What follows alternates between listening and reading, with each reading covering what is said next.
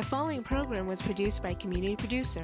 The content, views, and opinions expressed are the sole responsibility of the Community Producer and do not reflect Malden Access Television, the City of Malden, or your cable provider. MATV welcomes your comments. Call us at 781-321-6400 or email us at access@matv.org.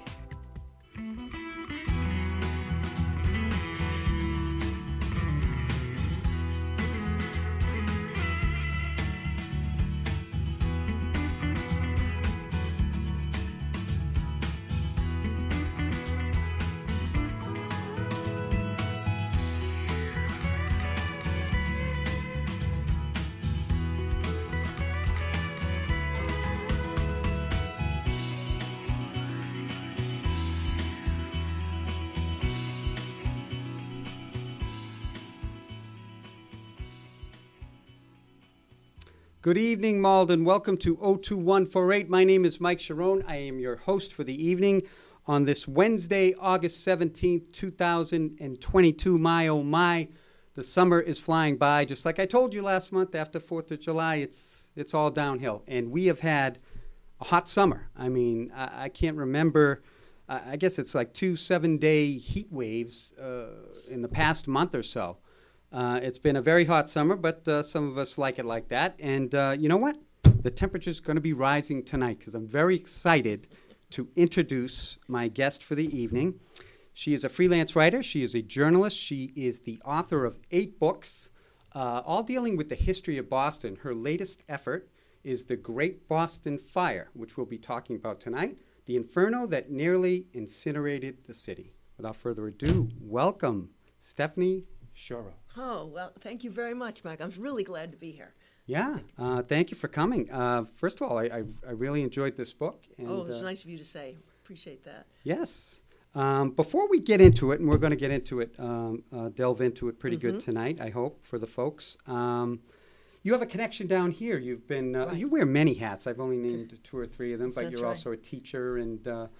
but you're associated with the folks down here and Yes. coordinating. Yeah, I help to coordinate the Neighborhood View, Malden's Neighborhood View, our news website, and so I work with a very talented team of citizen journalists and Ann Durso Rose, a very talented publisher, if you want to call her that with that title, and photographers. We have some excellent photographers on that site, and what we're trying to do is cover Malden from an insider's point of view. Now, I don't write, but I edit, and so we're doing a lot of work with training what we call citizen journalists, people who are not necessarily graduated from a journalism school, but we have a real interest in the community and interest in writing about it, the community, objectively, fairly, and creatively. Yes. Good stuff. You know, when I read that, and it just brought to my mind, do you think this citizen journalism, this is kind of a new phenomenon in the last 10 to 15 years? I don't know. Maybe I'm reaching for... I'm not sure if it's new. It's been around for a long time. What is new, and it's increasing, is the decline of newspapers, is the decline of the local papers and local media. And there's consolidation going on. And you're losing many communities are what we call news deserts. They're losing their local paper, and the websites. They have local websites, but some of them are run by corporations. They're not necessarily hyper local, and I think that's a real great loss. I've worked in a lot of small papers. I mean, my first professional job was in a small weekly paper in Shelbina, Missouri. Or Missouri, as we used to call it. But it was a very vital part of the community. I felt I was playing a real necessary role. And I think that Neighborhood View in its own way is trying to help with that kind of coverage. I mean, there are other media in Malden. I'm not saying that we're the only one, and we don't have the capability of a daily newspaper. Right. But what we have is an ability to really talk about issues, as I say, fairly and objectively from an insider's point of view, and I know that's one of our goals is to do that on a regular basis. Fantastic. Yeah, we actually had a guest on last month who wrote an article that used to be for the Malden Advocate, and Mm-hmm. now it's just no, it used to be for the Malden Observer. Okay, yeah. And now it's just to the Advocate. So, as you mentioned, there's losses across the board. There's a loss and a loss of competition, and competition kept people sharp. So, the whole problem with news media is something I think about all the time. I think about it a lot. And can the online world, the online, really supplant that old paper, newspaper? I mean, young people and a lot older people are not reading newspapers anymore. But they want news. They want information, and they want it to be presented in a way that they can grasp, that's readily accessible. There's some question: will they pay for it? That's the real issue. Yes. But if we can come up with new models, I mean, the advertising model used to support that kind of journalism. The advertising model is cracking. It's no longer as viable as it used to be. Well, and that's the question that comes to my mind, because am I a dinosaur as print media? I like the Sunday Globe, the Sports Globe. Right. I prefer I get a paper every day. to read a book in my hands as Right. opposed to a tablet. And I know the younger generation grew up differently, and, Yeah. and maybe that's just the new way of doing things. But I'd like to think we're not extinct. I think there are a lot of readers, and I take the T a lot, and yes, a lot of people are on their phones, but I see people reading books. I see people. In fact, I saw the conductor on the train the other day sat down and between stops was reading a regular book, and I thought, that's very cool. And Yes. and I've run into people, and then the just to put it, might as well jump into the plug, but the Boston Book Festival, Okay. where it's in October, where I'm going to appear, but I've been a supporter of it for many years. If you go to the Boston Book Festival, you will be just enthralled with the number of people coming to hear about books, buying books, talking about books, thinking about books. Yes, some of them may be delivered on tablets, but there really still is an interest in that hard copy, and there is an interest in hearing a story, a narrative. Yes. And young people too. I mean, it's old and young. So every time I've gone to that festival, I've always been heartened by the world, because I think we are. People say we don't read. I don't think that's true. I think we are reading, but we're reading different things and in different ways. Great. I feel much better about turning into Then a my dinosaur. job is done. Yes. No, good stuff. So anyways, this is your 8th book, correct? Yeah, yes, And yeah. I had to ask, all the books pertain to some facet of Boston history, That's right. correct? That's right. Yeah, I'm not a native of Boston. I have to admit, first off, I've only lived here about 30 years. But when I came here as a journalist, I first came here to work for the Associated Press, and then I've worked for the TAB newspapers and the Boston Herald. Yep. And I just became fascinated with the different stories I would hear about Boston, particularly the past we don't always hear about. And we know about the revolutionaries, and we know about the Puritans and other things, but there's a whole layer of other stories about Boston that once I started getting into fire books, for example, that was my first book, Boston on Fire, I started realizing there was a lot of ramifications of that. And I realized that telling a story about history is not a straight line. It goes in different directions. Like Boston on Fire, there were stories about not only the early fires, but the fire of a convent in Charlestown. What was Charlestown? Now it's Somerville, which was an anti-Catholic act of terrorism, really. Wow. Yeah. And I thought, wow, in Boston, this is really, so that got me very interested. The arson rings in the 1970s and 1980s are another fascinating story, and that's social issues and politics. It's not just disaster, it has a longer history. So almost every one of my books has a thread that leads to another book that you pick up. Like, I wrote on the Coconut Grove fire. Yes. Which is in 1942, a devastating fire. And incidentally, I'm updating my book that I wrote in 2005. I'm updating it and putting out a whole new edition in which I contradict some of the things I said in that book because I found out more information, and I'm exploding some myths. But there's a character in that book, a guy named Charles Solomon, or King Solomon, who was a mobster, and he was an owner of the Coconut Grove, and he died in a hail of bullets saying, "The dirty rats, they got me." At least that's what the newspaper said. But there was a direct The relative of James Cagney. Right, yes, exactly. I have no idea if that's what the newspaper says. So okay. It's true. But there's a direct line to him to the book that I did with Beverly Ford on the Boston Mob Guide, and to Whitey Bulger and to that crowd, and that great thing. Sure. And then I did a book called Drinking Boston. Yes. Which was a history of the city and the spirits, but it was the first look at Prohibition in Boston. We think of Prohibition, we think of Chicago, and we think of New York and speakeasies and things like that. But there was quite a happening speakeasy society here in Boston. And again, a lot of ramifications, a lot of really interesting stories about Boston during that fairly long period in which you couldn't legally buy a drink. Right. That's interesting because, as you said, your first book had to do with different fires. Right. And so I was going to ask you, and you kind of answered it, you circled back, you're taking a deeper dive in particular, because this was mentioned, the Great Boston Fire, right? So what led you to... Because I was always fascinated by this fire, and I did a chapter on this, on the Great Boston Fire, and I always felt there was more to it.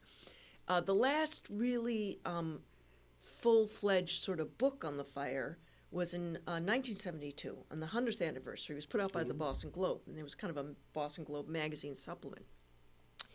And I thought, but there's a lot more to this fire, and I started looking into it, and indeed I was able to find more sources that were not available even in 1972, because we have this thing called the internet now, and you can search information. Like if you hold up the back of the book, there's a quote from Louisa May Alcott. Louisa May Alcott, author of Little Women, was a witness to the Great Boston Fire. And she's a personal hero of mine. And I happened to run across a comment by her that I went to the Boston Library. And by the way, students, you do have to do things in libraries. It's not all on the internet. But I found that she had quite an elaborate story about witnessing this fire. Plus, she references a short story that she wrote about the fire. And then I was able to find that short story about the fire. So I felt that it opened up more avenues. And we can talk about the history of the fire, but one more thing about why I wanted to get back into it was this aspect of the horse flu. Was always kind of mentioned in relation to the fire. Oh, the horses got sick, and that's why there was a delay. And I said, well, I'd like to look into that a little bit more. And as I went into that sort of side road, I discovered a whole other avenue of information about society and horses, and I'll say the word pandemics, or in this case, it was a horse pandemic. Yes, I saw that analogy. Yeah, and how it was spread. And again, it tells a fuller story. I mean, history is never dead. History is never past. It is never dead. It's not even past. It's Faulkner. I just butchered that quote, by the way. Totally butchered that quote. But that's okay. But the idea is that you could always go back and look at things from a fresh angle and find new insights. Yeah. So you're probably going to be delving into some of your other works and finding more? Finding more stuff, yes. This is true. Interesting that you, and I wanted to get a couple of chapters jumped out at me, and the impact of the horse flu, as you mentioned. I never heard, it was so educational for me, epizootic. Epizootic, yeah. Talk about a word I've never even seen before. But you can't help but think, just when you see pandemic or epidemic, and think of our current times, and you tied a little bit into that, but coincidence, bad luck, all of that? All of that, yeah. And, well, I think what was interesting about that fire, and I'll just, in context, first of all, you have to understand, in this 1872, in that time, we were run on horsepower. Literal horsepower. Excellent. And we had there were trains in the locomotive engines, but everything else was by horse. So to have something that mysterious horse flu that started in Canada and spread over the years' time across the United States and going from town to town, and horses would be fine and they get sick. Now it didn't kill them necessarily, but it made them too sick to work. So it just spread across, and this is before germ theory. This was before they even knew there were things called germs or viruses. They couldn't figure out what it was. and and because there was a delay in the symptoms showing up, it was spread. Now we know that now, right, with the pandemic, right, and horses were transported by trains, and some people have looked at the train maps of trains across the country and mapped it to outbreaks of the horse flu. Yeah. Then the thing that's so mysterious about this is that when it was over, it has never returned. Never returned. And the question is it because the horses developed immunity, or in another 20 years we quit using horses? So right. It's never came back. So right. So we still don't know exactly what was the pathogen that caused this problem.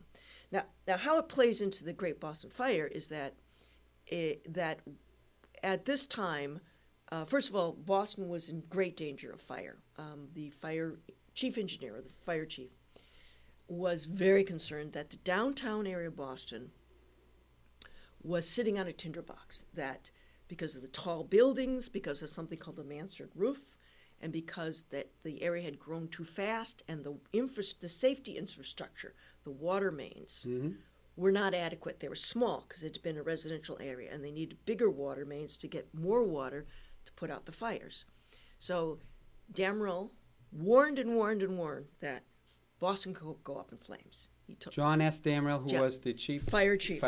Chief. We didn't call him chiefs, but that's right. He ran the fire department. Yes. And so he and then in 1871, the Great Chicago Fire broke out, and Damerel went to Chicago to see firsthand what was going on, and he came back saying, "This could happen here." And he went to the city council and said, "We've got to do something. We've got to be prepared because some of the same conditions that fueled in Chicago exist in this city, and we've got to be prepared for it." So, like many things, he was ignored for the most part. He was told, "You're exaggerating things that can't happen here. We got They did have a great fire department, and he was told he was worrying too much, And we've seen this play out. Sure.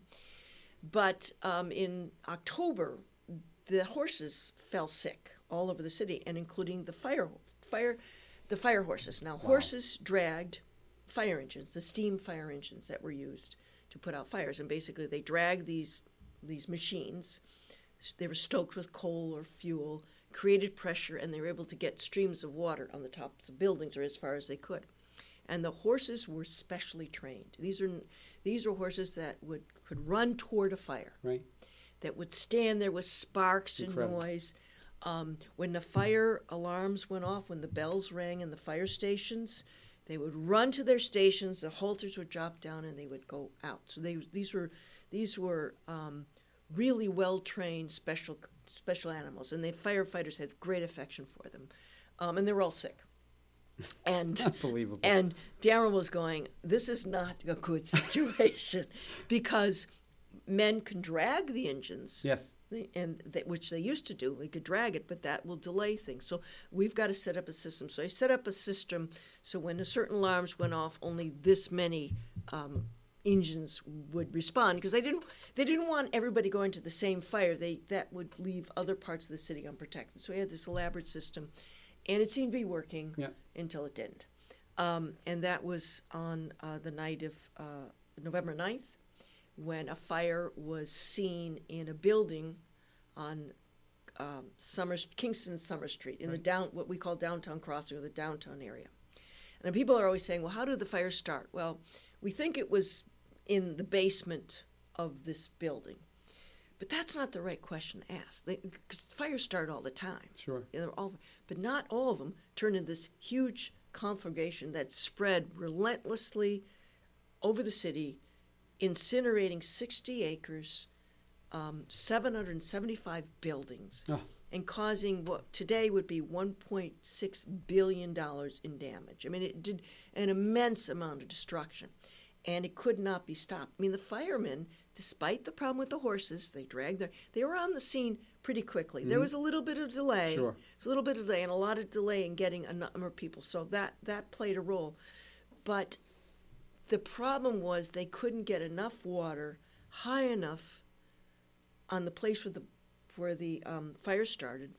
The fire spread from roof to roof. these wooden mansard roofs that were They put couldn't on. get at it. Yeah, they couldn't get Essentially. at it. And some of the images in my book show the streams of water going up, but they're not hitting the top. And the best way to get to get water in a fire, it's better to have top down. That helps to put out the fire. So it just kept spreading, and Damrell called for help from all over New England and all over the area. In fact, that's why we know the Malden Fire Department came. There's the Malden connection. You've all been waiting for the it. Malden Fire Department came, and in the process lost one of their men, Walter Twomby, I think, from hose number 2, I think it was. Sheridan Hose 2. They used to name their fire engines or companies. Mm-hmm. He lost his life. Another man was injured, but people from all over this area came to this fire, and also from Connecticut, Maine, New Hampshire came down because the fire just spread almost relentlessly for about 12 hours. And part of that problem was the way it jumped streets. It was so hot, it generated its own wind, and it would jump streets or barriers.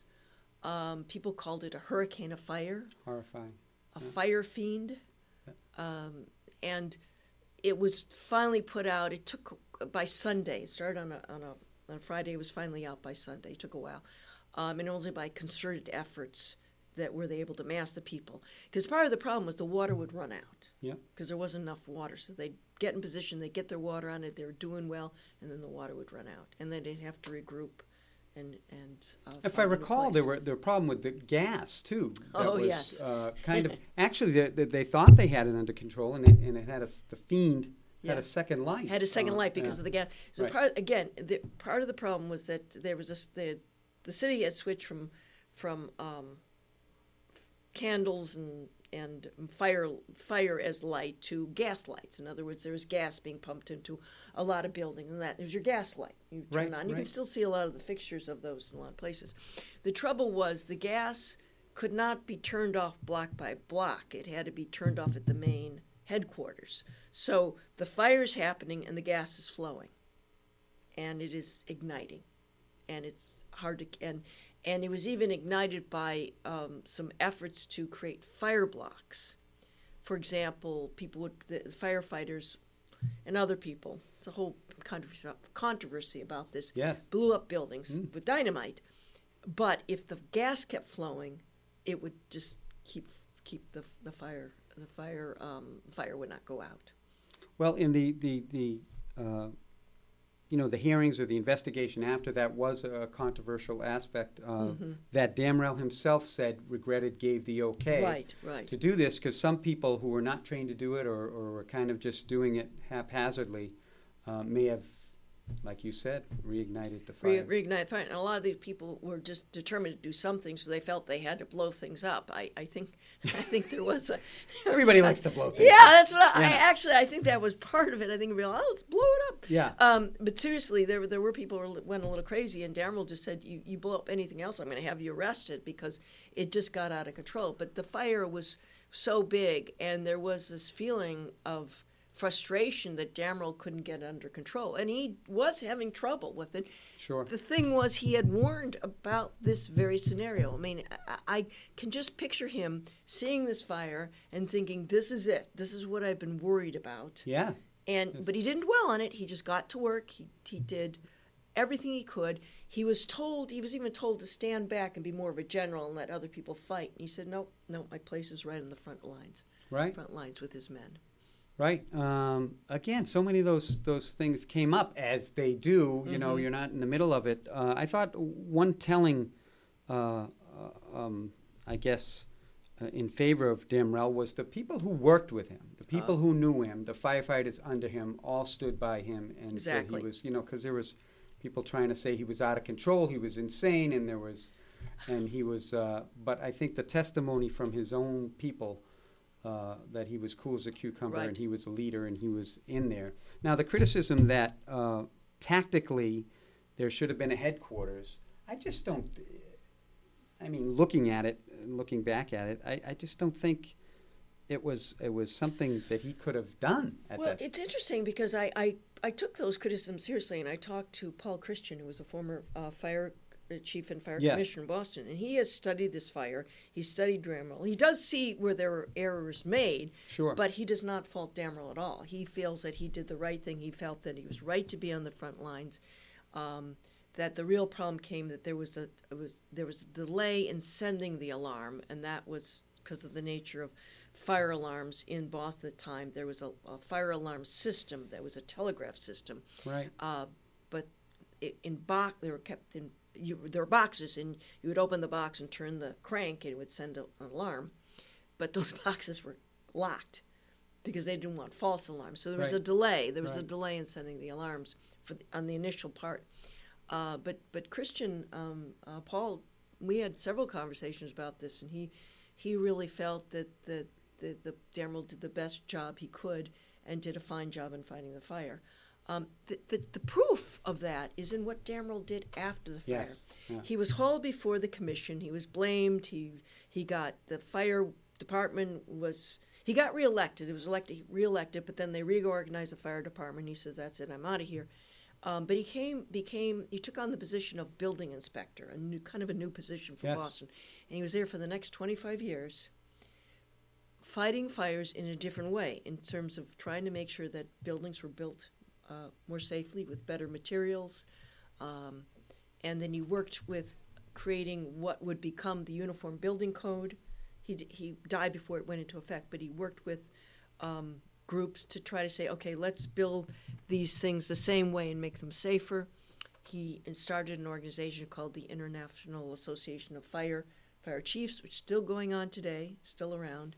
And so he really devoted himself to Right. service. He was a man who truly believed in service to one's fellow persons. Well, I think that's the, as you say, the proof is in the pudding. That's his legacy, right? That's his legacy. Because you can't put a number or a value on, he changed the codes. He changed how you protect buildings from fires that are still in place today. Right. So, we still have fires, obviously, Yes. all the time. The big cities, these big city fires generally don't happen because of these things that have been put into place. Exactly. Correct? We don't have the big conflagrations that we did. Right. That we used to have. Right.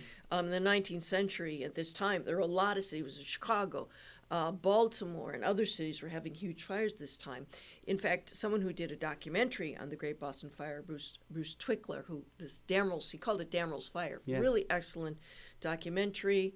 It appears on PBS every now and then, but he calls Damrell the man who saved the American cities from burning up because taking that knowledge that he acquired, he pushed through reforms and other things that helped to stop these the fires that were decimating the cities.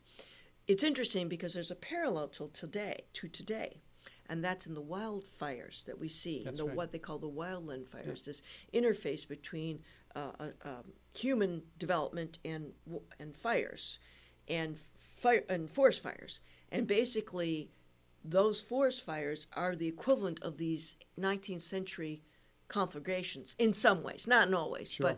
but these huge fires that we have to develop techniques for bringing them under control or making sure they never start to begin with. Yeah. And that's one of the issues that we're facing today.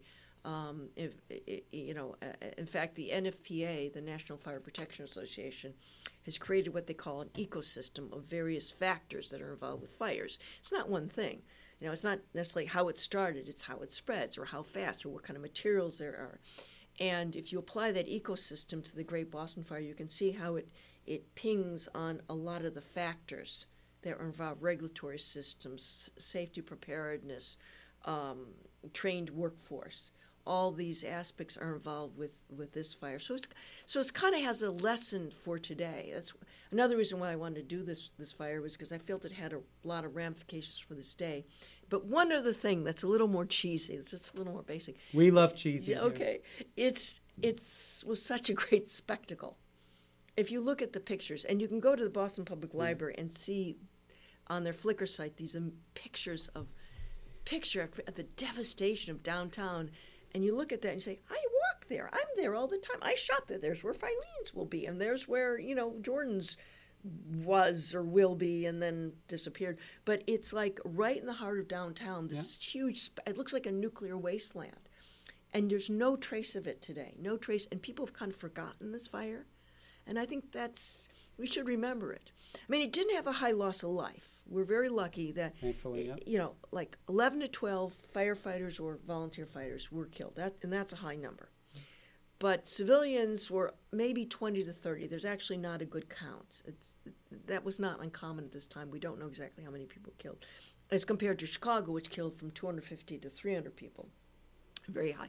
Or the Coconut Grove fire, which nearly 500 people died. Sure. But it was more expensive per acre because of the concentration of wealth. It burned the wealthiest part of Boston, the commercial area. Well, and I was surprised to see because, I mean, I'm not a historian, but it's like an unknown historical fire, and yet I think it was the fifth as far as financial losses of fires. It's one of the huge. It's one of the largest fires. And per acre it was acre was quite expensive, and so I think it's worth repeating. And the thing is too that the firefighters of Boston haven't forgotten this fire. They're very much aware of it. They've studied it. They think about it. A fire chief from a while ago, an assistant fire chief, John Vahey, did a whole study of this fire. A while back. He has passed on, but he was fascinated with this fire and why it spread, and they looked at the factors. So it's a good teaching tool for today. It's a good historical thing, and it's a good yarn. I mean, so many people went and looked at this fire. I mentioned Louisa May Alcott, but William Lloyd Garrison, the abolitionist, he went out and looked at it. He was a spark. This guy was a spark, and by spark I mean a guy who liked to go to fires. He was that was another thing that fascinated. There's people that have this as a hobby. Arthur Fiedler, the master. He was a spark. And William Lloyd Garrison talks about getting a panoramic picture of the ruins of Boston from his son as a present and being very delighted by it. But that's right. But the other people. Alexander Graham Bell. Yes. Very funny story. He went out. He fight the fire. He was a young guy at this time. And he wrote a whole account of it, which he sent to the Globe. But as far as I can tell, the Globe never published it. And his account is lost to history. And I'm so upset about that. I did some work to try to find that. But I just thought, darn editors, don't they realize they should be publishing this kind of thing, having been rejected myself. So Oliver Wendell Holmes Sr., another dignitary that very much, and he was very much involved with. He wrote a poem about the fire. He witnessed the fire. And so he was very much involved. Currier and Ives did a number of images of the fire. So it was a very big deal at the time. It was headlines all around the country. All around the country paid attention to it. But like I say, it's not as well known today. Well, it's going to be after we keep... we're about halfway through the show, so it's a good time to encourage the folks to go get this book, The Great Boston Fire, The Inferno That Nearly Incinerated the City. And how can they get it? They can get it through, there's many ways, obviously online sellers, but I would recommend that people, either go to your local independent bookstore and order it. If they don't have it, they can order it. Sure. Be there. You can go to the library. It should be at local libraries. And again, if they don't have it, I encourage people to go into libraries. You can get it there. And of course, it's on Amazon and Barnes & Noble and all the big sites as well. And they can go to your website and as they well? Can go, not so much. I don't sell it through my website so much, but they can find places. But if people are interested in hearing more about it, or if they're interested in getting a signed copy of it, I'm going to be at the Boston Book Festival in October 29th. I don't have the time, but sometime there. And then in November, which is the anniversary of the fire, the 150th anniversary of the fire, I will be at the Boston Public Library. I will be at the Boston Historical Society for a talk, and at the Waterworks Museum, which is in Chestnut Hill. Really a great, if I can plug that museum, it's a great museum on a very interesting part of Boston history. They have an exhibit up about the fire, which is good, and I'm going to give a talk there. And you can get those details from I'll have that all up on my website. Okay, So if you just go to stephaniesherrill.com, you can find out. And then I'm talking a lot. I think I've got an appearance in Jamaica Plain, in Charlestown, and different places. Again, these will all be on my website. But if you want to get a copy of the book, and if you want to hear a lecture in which I show images, it's kind of a multimedia presentation. I show images from the fire. I go into some of these stories. Fantastic. So that's it's a very visual. There's a lot of visual storytelling here that I do. Incredible. Good stuff. So we're not done. The second half of the show. How you doing? Doing great. We can talk about the next book or other books or. We can, but we can, but I want to go back. I want to go back a little, delve a little deeper in this. You mentioned Dan Rell. Yeah. Now he was sounding the alarm before the Chicago fire, right? Before the Chicago fire, yes. His background was he was a carpenter and builder, so he knew how to build things well and he knew how to build things safely, and he was concerned that a lot of this new construction that was going up in the commercial what's what we call downtown, the commercial area, was going up too fast, and they weren't taking care in terms of building it. He was also concerned that the buildings were very close together and there wasn't fire protection between the buildings. But he was most concerned about this thing called the mansard roof, which is an architectural embellishment. It was actually from France from years ago, and they were being built in Boston, but they're made out of wood. And he even called them like elevated lumber yards because of the way that they could spread fire. So he was warning about that. And he also encountered a thing that we have today, which is the NIMBY, not in my neighborhood. One thing he wanted to do was put more fire stations or fire houses in the downtown area because, these engines are being drawn by horses. Right. They go very fast, but the faster they can get to the fire, the quicker they can put water on a fire, the better it's going to be, the more likely they can put it out. And he felt there weren't enough fire houses or stations in that downtown area. There were like 6 or 7. He wanted to see more of them because this was a very dangerous area from his perspective. And he was rebuffed several times in efforts to put in more fire stations in the downtown. He was told, don't magnify the wants of your department so much. Right. You hear that all the time. Right. Right. And things like this happen today, like fire hydrants. People don't want fire hydrants unless it's your house that's on fire. Right. And in fact, there was a hydrant in front of a building, the Pilot, a new building that was built to house the Pilot, which is the Catholic newspaper. Catholic newspaper there. Patrick Donahue, another very interesting character who published that, and apparently he had the hydrant moved. Now we don't know why. And it could be for any reasons. But during the fire, Donahue was actually at a press dinner. And in the audience was a guy named Sylvester Baxter, who I'll talk about in a minute. Yes. But Donahue was singing the Star-Spangled Banner because he was known for his enthusiastic rendition of the national anthem, if not skill. But as soon as he finished, someone rushed up to him and said, basically, the Pilot's on, the building's on fire. So he ran out, and he was there to watch it burn to the ground. That was one of the buildings that went down. Now, at that press dinner, which was the night of the fire, was a gentleman named Sylvester Baxter. And he was a young man. He was working as a reporter, I think, for the Advertiser at that point. He worked for a number of newspapers in Boston. There were a lot of newspapers in those days, and they merged and split up. It was kind of hard to keep them all straight. But he and a companion went out to cover this for the paper. And they ran around the city that night, gathering information and watching the city burn. Yeah. It was profoundly affecting of him. And he wrote this really great story about it. And he was even in the newspaper office and typing, trying to get out his stories, when the call came in on Sunday night. The fire had broken out again. And he almost literally panicked because he had seen the destruction, but it was put out, and he wrote up this story about it. But Baxter went on to do some really interesting things. He got involved with urban planning and particularly in bringing green space into the Boston area. And so he and Charles Eliot, who was the son of the Harvard president, they both worked with Olmsted. I forget. He has another 3 names. Olmsted. Yep. In pushing for the Middlesex Fell. So he was trying to preserve this area and make sure it's a green space within the urban area, and to have that as part of a city experience, to have a green space there. And you can't help but think that he must have been influenced by watching this horrible fire that burned so much, because he was very much involved with making cities greener and better living. Sure. And he eventually settled in Malden.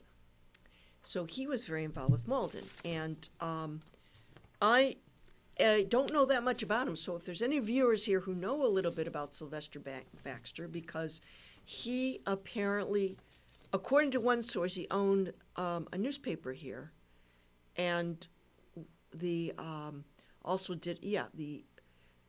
did a bunch of traveling books. He did something. He edited the Malden News, apparently. I haven't been able to confirm this. Again, it was a great sidelight of the story, but I wasn't able to pursue it. But if anyone knows about that, go to my website, contact me.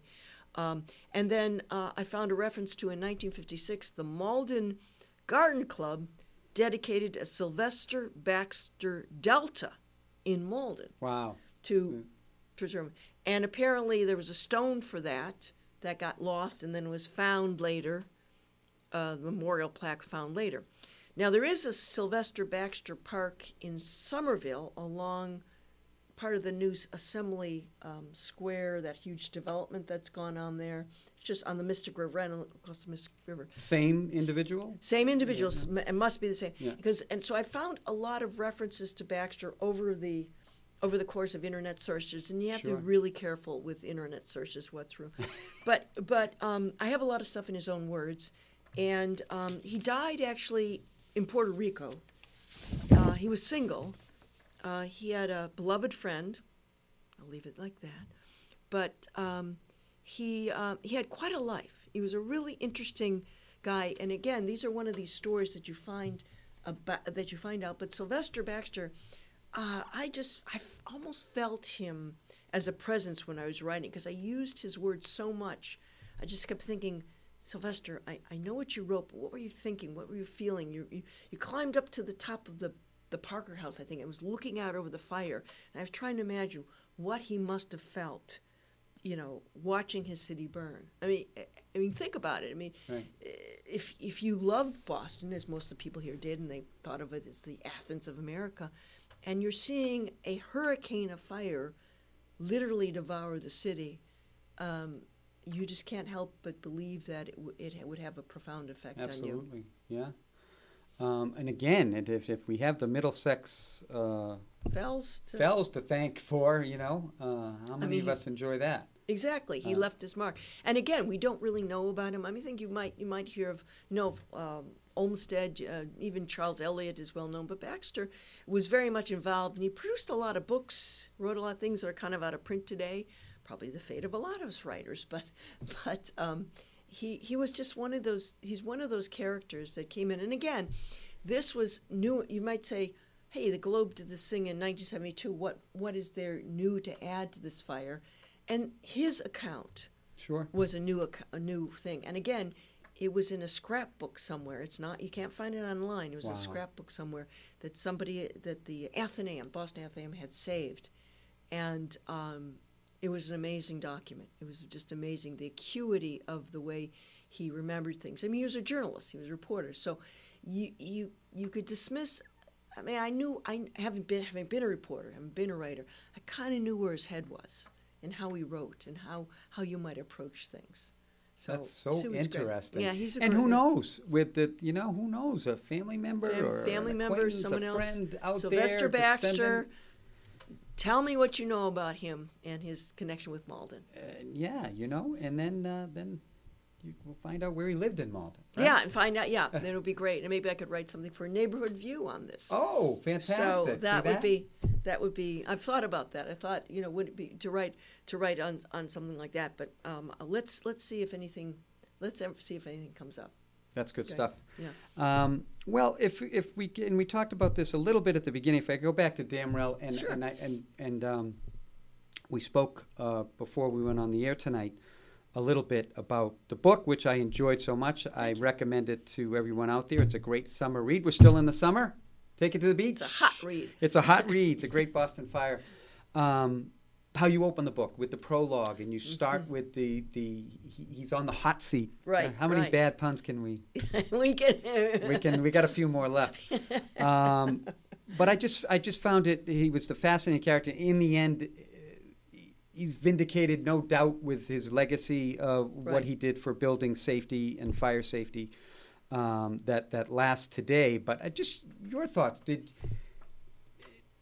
Did you find him a sympathetic character? We said, was he a hero or the villain? They're trying to scapegoating is pretty popular when things like this happen. So your thoughts on him as an individual? I know you spoke of the current former fire chief in Boston. Yes, Paul Christian. Yeah, I think Damrell is an interesting character, and it's funny that you talk about the prologue because let's talk about the writing technique. And one of the techniques of writing history is that you want to bring it alive. You want to use the techniques of fiction to tell a nonfiction story: character, place, narrative, description. In fact, I am teaching a class. I feel like I'm in a neighborhood journalism class.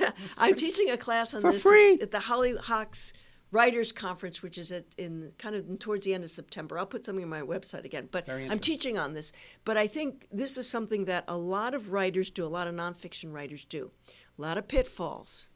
And because you can only press so far with your imagination, and you have to stick to what you know. But in this case, I read very carefully his word-for-word testimony in front of Damrell's testimony in front of a commission that was formed after the fire to basically say what happened, who's to blame, what can we do to make things better. This is Boston. We're very good at that. The horse is out of the barn, and we're going to. Whatever, the cows are out, and horses again. Horses and cows anyway. But I had this testimony, and so I sit there. Let me imagine what it was like for this guy who was still hurting. His throat was still sore. It was only a few days after the fire. He was probably still very sick about it. He was still feeling wretched over the loss of some of his firefighters, and he's being called to testify to say what happened. And his words are extraordinarily measured. He seems very much in control of himself. He's heard all the rumors that he went mad that night. He heard the people were reporting the fire chief has gone mad and he's been taken to a hospital. And I don't even know where that came from. But but I was trying to picture him walking in, what he was probably wearing, and how he would present himself to this commission and what he would say and how he would say it. Now luckily I have a transcript of things he said to the city council right after the Chicago fire and before the Great Boston Fire. And so I could compare the language. So I could see that he had a certain way of speaking. He was self-taught too. He was a very, he came from I won't say a poor background, but he certainly wasn't from a wealthy. He was definitely not a Brahmin. So, and the city was run by Brahmin, the rich Brahmin interest at this point. So I try to picture him going in there. And the good thing is I had his exact words, so I used that dialogue. So I was able to create dialogue that was taken word for word from the actual transcript. So I was able to create something using his own words in that beginning. And so basically I am picturing him in front of the commission, and they're saying, how did this start? What happened? Why weren't you listened to? And other things like that. I think I truncated a little. He was on actually 3 times. I may have truncated a little bit. But I really felt like I got the feeling of what it was like for him to speak in front of these commissioners about that. And then it's interesting because you look at the other testimony, because I was compare it to the other testimony. Testimony was more heated, more fiery, more bombastic. There was the Postmaster General William Burt. I had first thought of him as a villain of this, but I grew to really like Burt. I thought he was. He did defend Damrell. He did. Afterwards he did. He was the one who was pushing for gunpowder. Right. And he was right. kind of like, we got to do something. Let's pull things up. Which, by the way, it was a very effective tactic, which I didn't know, to stop a fire's It could spread. be. Could It be. could be. Well, but and this was well, they still do fire breaks today. They still Fire use breaks, that right. technique. Basically, they'll burn a strip. Right. And so the fire won't. It has nothing to burn, so it'll be stopped. Right. But this fire was just too hot. It didn't work. Yeah. But Bert he defended Damrell, and he was one of these people who was on scene. He was busy saving the U.S. mail. He took that, Yeah, he moved yeah. it once, he moved it again. He wanted to make sure that not one letter was lost to the fire. And he had a very colorful history after that, and he died fairly young. So I grew to like Bert. And what's really sad, and I think we have a picture of it in the book, is that magnificent post office that he had built. That was saved from the fire. They got burned, but he built it. It's this beautiful building. Was torn down in the 70s in kind of that urban renewal stage. So right. boom, it's gone. Right. And now it's Post Office Square Right. there. And so it's sad to see that magnificent structure that he was so proud of. Another later contributing on. factor why this becomes forgotten. When Yeah, these the things are Yeah. things are torn. In fact, there used to be a plaque near the beginning of the fire. I don't see it there now, and there used to be some plaques around the area. I don't see them. There is interesting one thing that people aren't aware of, but Box 52. Box 52 is a very important box. The boxes these are the fire alarm boxes that were all over Boston. And when you pulled, the mechanism was this is before electricity, but they had a telegraph system. So it sent a signal to the fire alarm headquarters about where the box was, and then the fire alarm headquarters would have a connection to all the bells, the church bells, or what they call the public bells in Right, Boston. So, for example, if a fire box was pulled at 52, the church bells would be ringing 5-2, 5-2. So firefighters would know where to go. Because otherwise, how do you know where to go?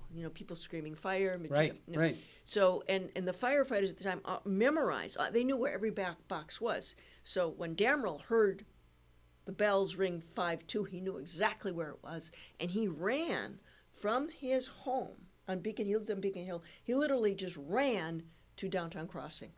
He talks about it, and I thought that's very interesting. So I went and ran the same route to see if he could do it, and so I did it. You did? Mm-hmm. I ran the same route to see how fast I could do it. And he did it faster. Wow! But I would have knocked over pedestrians, and I had to dodge cars and things he didn't have to dodge in those days. But the Box 52 is they've renumbered it, but there is still a Box 52 in Boston on that very spot. You'll see the box. It's got a special light on top of it, and you see the words. You see 52, the numerals on it. It's actually not 52. It's something else, but they keep it as a kind of memorial. And then there was something called the Box 52 Society or Association. Box 52, and that has kept alive the memory of this fire and other fire issues and fire memorials. I mean, there's been a lot of fires in Boston. A lot of people have died. A lot of firefighters have died. Yep. And many of these organizations, like the Boston Fire Historical Society, I was kind of a founding member of that. I was on the board for a number of years, but they maintain an incredible website, which is a resource for people all over the country seeking information about Boston history. So bostonfirehistory.org. Go there. You'll like it.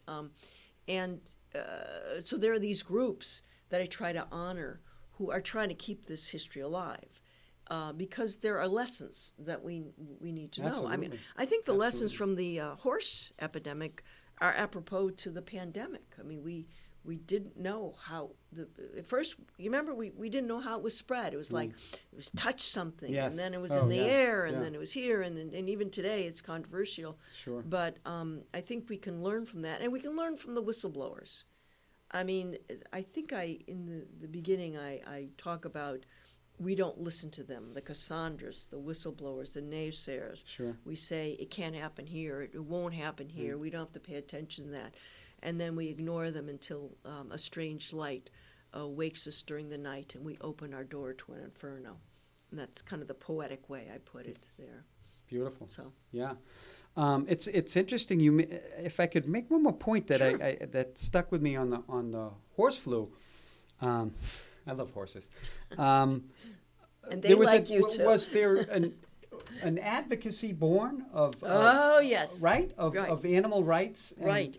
Yes, that's. So was it the dumb? Our dumb friends, our dumb dumb friends. friends. Yeah, Yeah, which I thought was- This is another one of those things that you stumble on. But Yes. yes, this was the beginning of a sort of society's prevention of cruelty to animals. Right, And so right. there were people who even before this were out there complaining about the treatment up to animals. I mean, Black Beauty came out maybe around this time, and that was really a cry for better treatment for horses. Sure. You know, more than just a kid's story.